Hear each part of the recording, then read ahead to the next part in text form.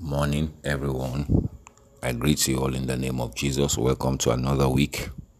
The Lord has blessed us and protected us and brought us into another week. I am Pastor Ehos Abaseki of the Mountain of Love Household International Ministry.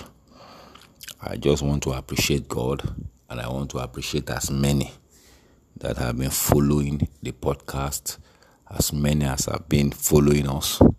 And I know that the Lord is blessing you. The Lord is feeding you with knowledge. The Lord is giving you direction. And the Lord is helping us in our marriages or in our marriage. You know, we have said this week, this whole month, we're going to be talking about marriage. As God will give us the grace and the wisdom to do that. And our key scripture is taken from Proverbs chapter 18 and verse 22. It says, "Whoso findeth a wife findeth a good thing, and obtaineth favor of the Lord." So those that are just joining us for the first time, it would be nice for us to just educate them a little bit. And for those of us who have been joining us, it will also be nice for us to also do a follow-up on what we have been talking about marriage. First of all, we have discovered that marriage is a good thing. It's a good thing. So, if you are hearing me this morning and you want to get married, what you are doing is a good thing. And if you are married already, what you have done is a good thing. And that step that you have taken, or that good step you have taken, will bring good results, even in the mighty name of Jesus Christ of Nazareth. So marriage is a good thing. And once something is good, it should produce good fruits. So marriage is good. And we also looked at the purpose of marriage. That why is it that God said man should not be alone? And then he made the woman so that it can be a companion to the man. So we discovered that one of the main reasons for marriage is companionship. Companionship. And we defined companionship as you being there for each other. That means your husband or wife is there for you, and you are there for your husband or wife. You are there for each other. It's not a one-way traffic. That as she's there for you, you are also there for her. She has a shoulder to cry on, and her shoulder is there for you. It's not a one-way traffic. And we also looked at what will build companionship, because you need to work on it. Companionship is not something that you just marry and say it came from heaven. No. You work on it. It's a journey. You started it when you get married, and it won't end until both of you part and go to heaven. So companionship, it is very important. God does not want you to be alone.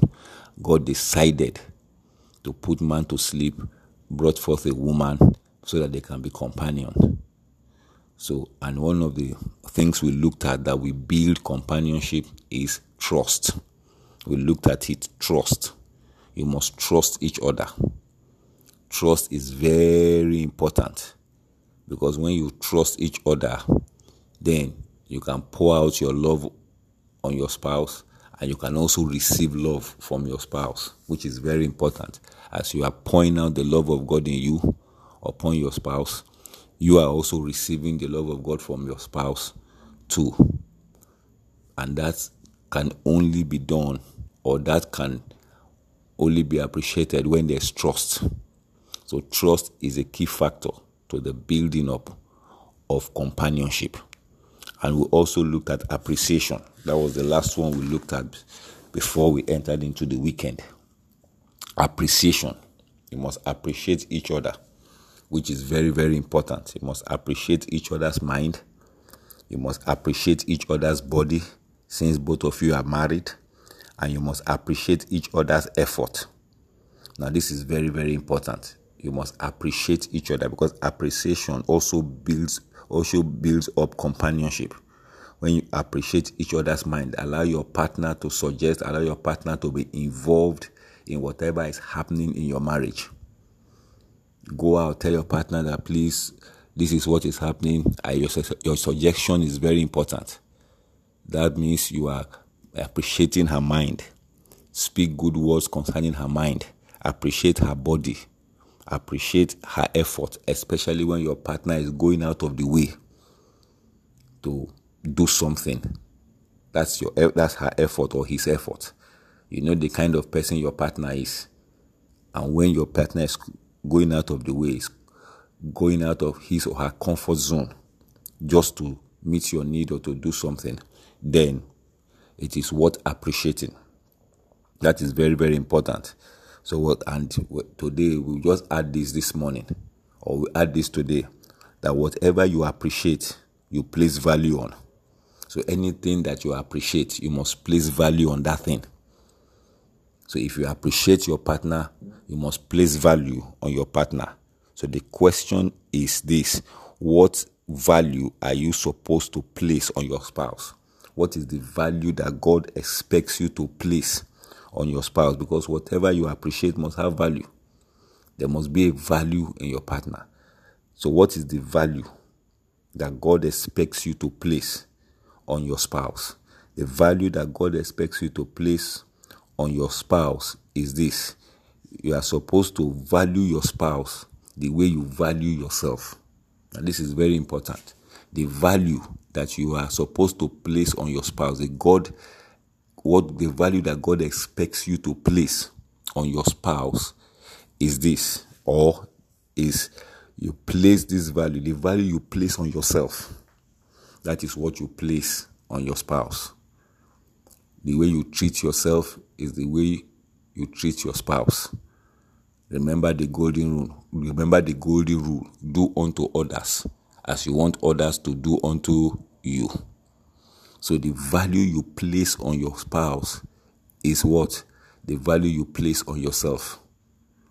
Don't buy things for yourself from expensive places, and when it comes to your partner, you make statements like, my partner, he or she doesn't, let me just buy something cheap for for her or him. No, it doesn't work that way.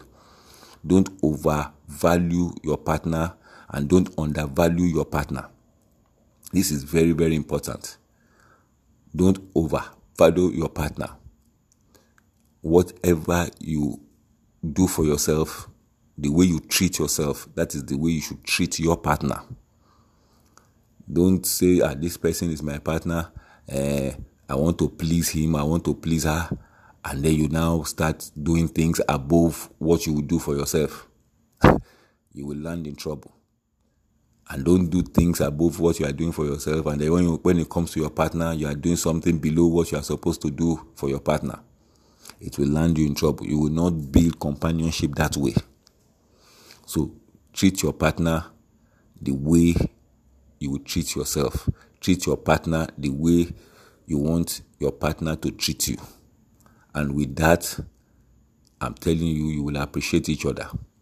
Some people, when they want to do something, like say you want to shop for yourself, they go and shop in expensive shops. But when it's time for them to shop for their partner, they take their partner to roadside places. No, once you are married, you are equal. Once you are married, you are equal. So the value that you place on your partner is the value you place on yourself. Whatever you do for yourself in any which way, you must do it also. That is the same way you do for your partner. And as you do that, you will appreciate each other, and there will be a better companionship. You'll be better companions. So this morning, I'd like you to understand that. And the Lord will help that marriage in the name of Jesus Christ of Nazareth. I want to pray for as many that are hearing me this morning as you have entered into that marriage. Trust will be built in the name of Jesus. Appreciation will be built in the name of Jesus.